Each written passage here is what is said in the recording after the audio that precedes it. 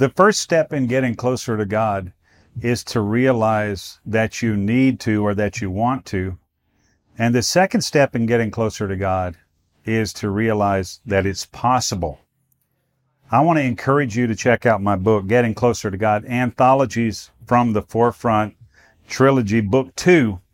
I think this will really be helpful to you in your pursuit of the Lord and help you understand what I learned over the first 30 plus years of my life as a believer, as a minister, and as a missionary in a lot of the countries of the earth. Check it out. Anthologies from the Forefront, Book 2, Getting Closer to God. It's on Amazon. Take your leadership to the next level. It's time for the Foundational Missions Leadership Moment with Scott McClelland of FX Missions. Hey guys, thanks for joining the FX Missions Leadership Moment. This that follows is a two-part series with Elizabeth Braswell, a good friend and quite a think tank on her own when it comes to the subject of leadership. Do check this out. Again, this is a two-part series. If you happen to be joining during the second part, you'll want to go back and grab that first part. Thanks again for joining and being a part of the FX Missions Leadership Moment. Scott McClelland here for your FX Missions Leadership Moment. Thanks for joining us. Happy to be together today with Elizabeth Braswell, who recently joined us on a Forefront recording as well that's coming up. This one plays before the other one, so we're happy to kind of pre-sell her more complete podcast on From the Forefront here on Leadership Moment. Good morning and welcome. Thank you. Wow, 2 podcasts with you. I feel so special. And that's because you are. Oh, thank you, my friend. Well, wow. We've known each other a day or two, and I really appreciate you taking some time out here to sit in with us. Let me just say a few things that are observable from my perspective about Elizabeth Braswell. You're quite a lady and quite a leader in your own right. You know, I observe that the Lord is doing something in you when it comes to leadership, especially it seems like with other women. Of course, anybody who's smart and paying attention is trying to listen to what you're saying. I really believe the Lord's raising you up to be a voice and to an increasing number of people. And so we want to get behind the curtain here a little bit and find out what's going on the inside of your mind. It's a busy place. That is funny, but true. Oh, goodness. Okay. It's a busy place. That was funny. I enjoyed that. I thought you would. Let's talk a little bit about yourself now. We talked a little more in detail about who you are on the From the Forefront edition, and folks can get that. Just tell us a little bit about you, your family, where you're from, and just a quick rundown there. Oh, gosh. Quick rundown is I'm married to an amazing man, Keith Braswell, that you know and Amen. know and love. He is incredible. We have Absolutely. a 19-year-old daughter, Catherine. She'll be 20 in January, which is amazing. I think you must have met her when she was about 8 years old. Your lovely wife was her school teacher, by the way. We remember those days. And we right now live in a very small little place in the world called Moravian Falls, North Carolina. We're tucked up in a little hamlet up on the Brushy Mountains, which are in the foothills before the Blue Ridge Mountains of North Carolina. And, you know, it's been quite a journey getting here. We've really been on a pretty dramatic 10-year journey of just really following the Lord. And that's what's kind of landed us here. So, you know, that's kind of that background. And then by trade, both of us have been entrepreneurs our entire adult life. You know, we've kind of been on that entrepreneurial journey as well. Yeah, which makes for an interesting mix. Oh, yeah. You guys are unique, you and Keith. And by the way, I love Keith, and I would love to see that guy, and you for that matter. I'd love to see you guys. But you're an interesting mix of two entrepreneurial people in marriage and not necessarily doing the same thing. Sometimes you find a single somebody who's more entrepreneurial, then you find someone who is more entrepreneurial, and then the the marriage partner comes along and is entrepreneurial because of that. But you guys have your own expressions of entrepreneurialism.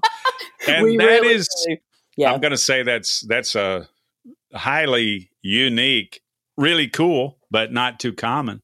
And I imagine it comes with its own nuances. Yes. I'm laughing when you say that because we were engaged to be married. We got married in December of 1997 after, let's see, July, August, September, October. We literally had not even been dating for 5 months, right, when we got married. So it was a crazy quick thing. And in November of 1997, 1 month prior to getting married, Keith relaunched his own, another business, and I launched my own business. So we always look at that time of going, what were we thinking? We both launched a business and we were getting married.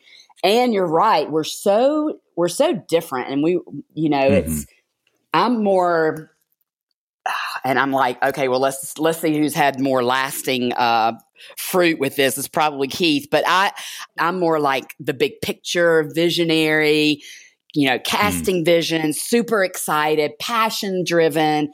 And Keith has been, he's the guy that he's super consistent. His entrepreneurial journey has always been in some level of construction.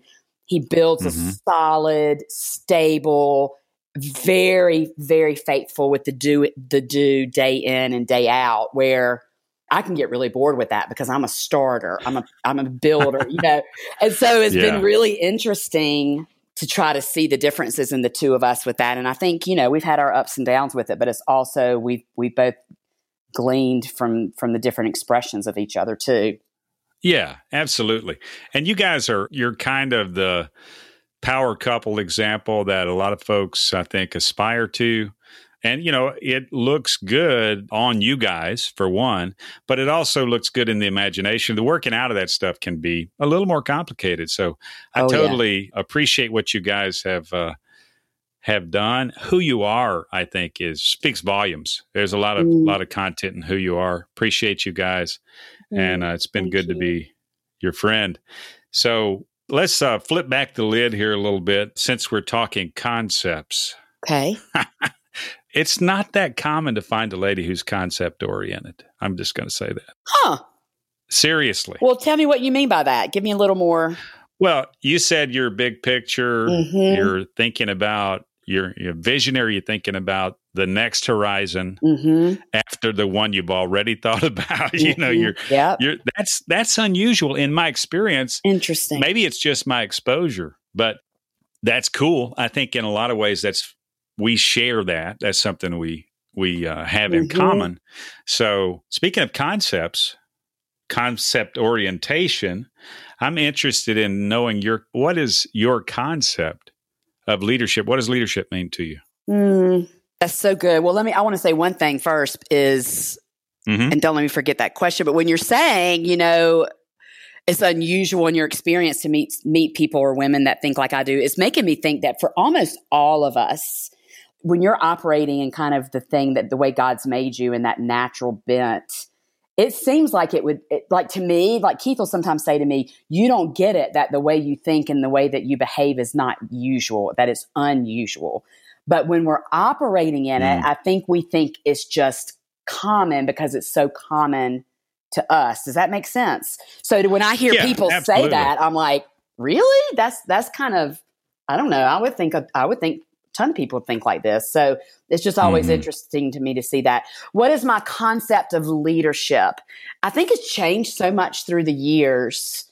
I'm almost with the connotation or the way a lot of people view leadership, that there's a turnoff for me for that these days, because I just see it so differently. People will view leadership as the one that's in the front. And to me, I see it as the one who's in the back.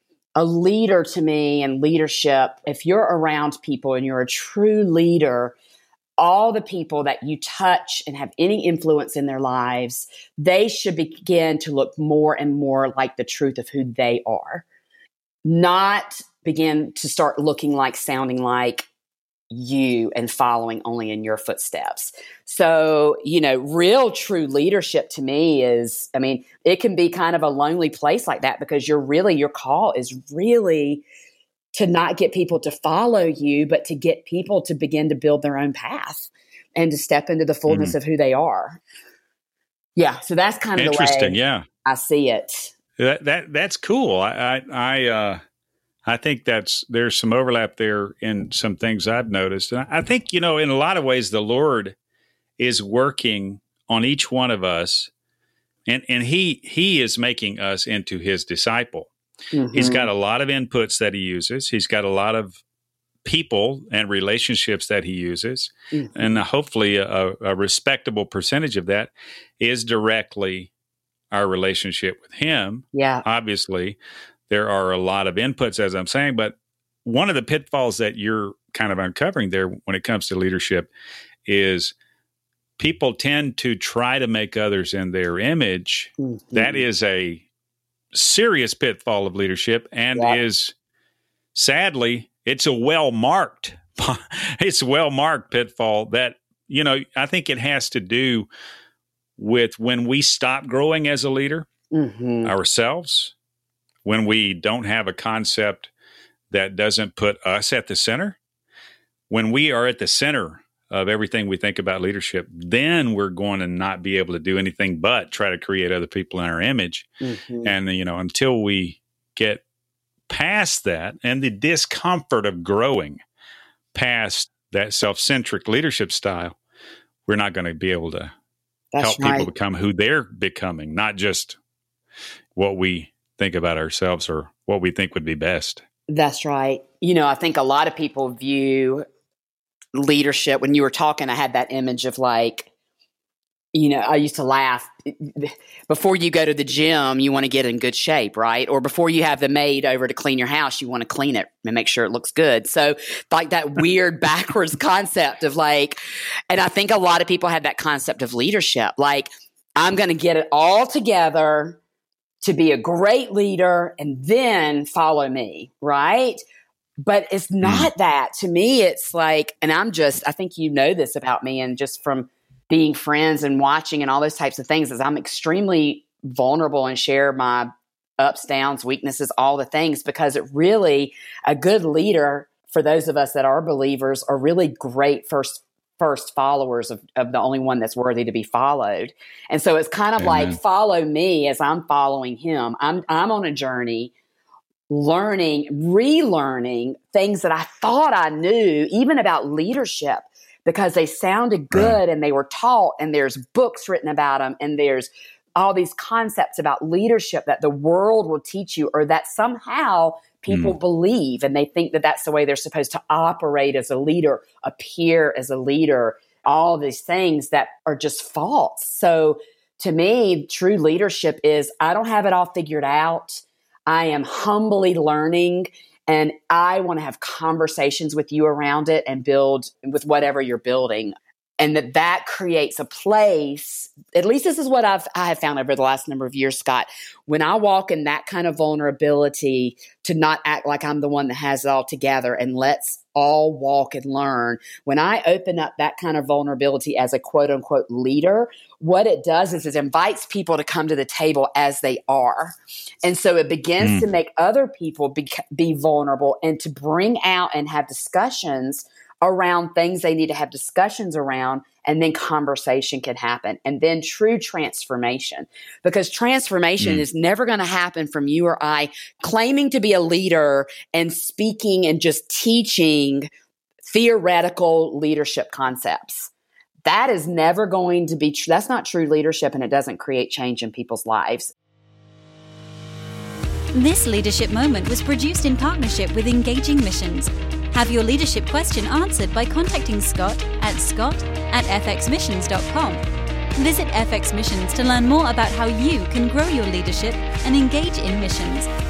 Visit engagingmissions.com for encouragement, insight, and resources from missionaries, ministry leaders, and church planters.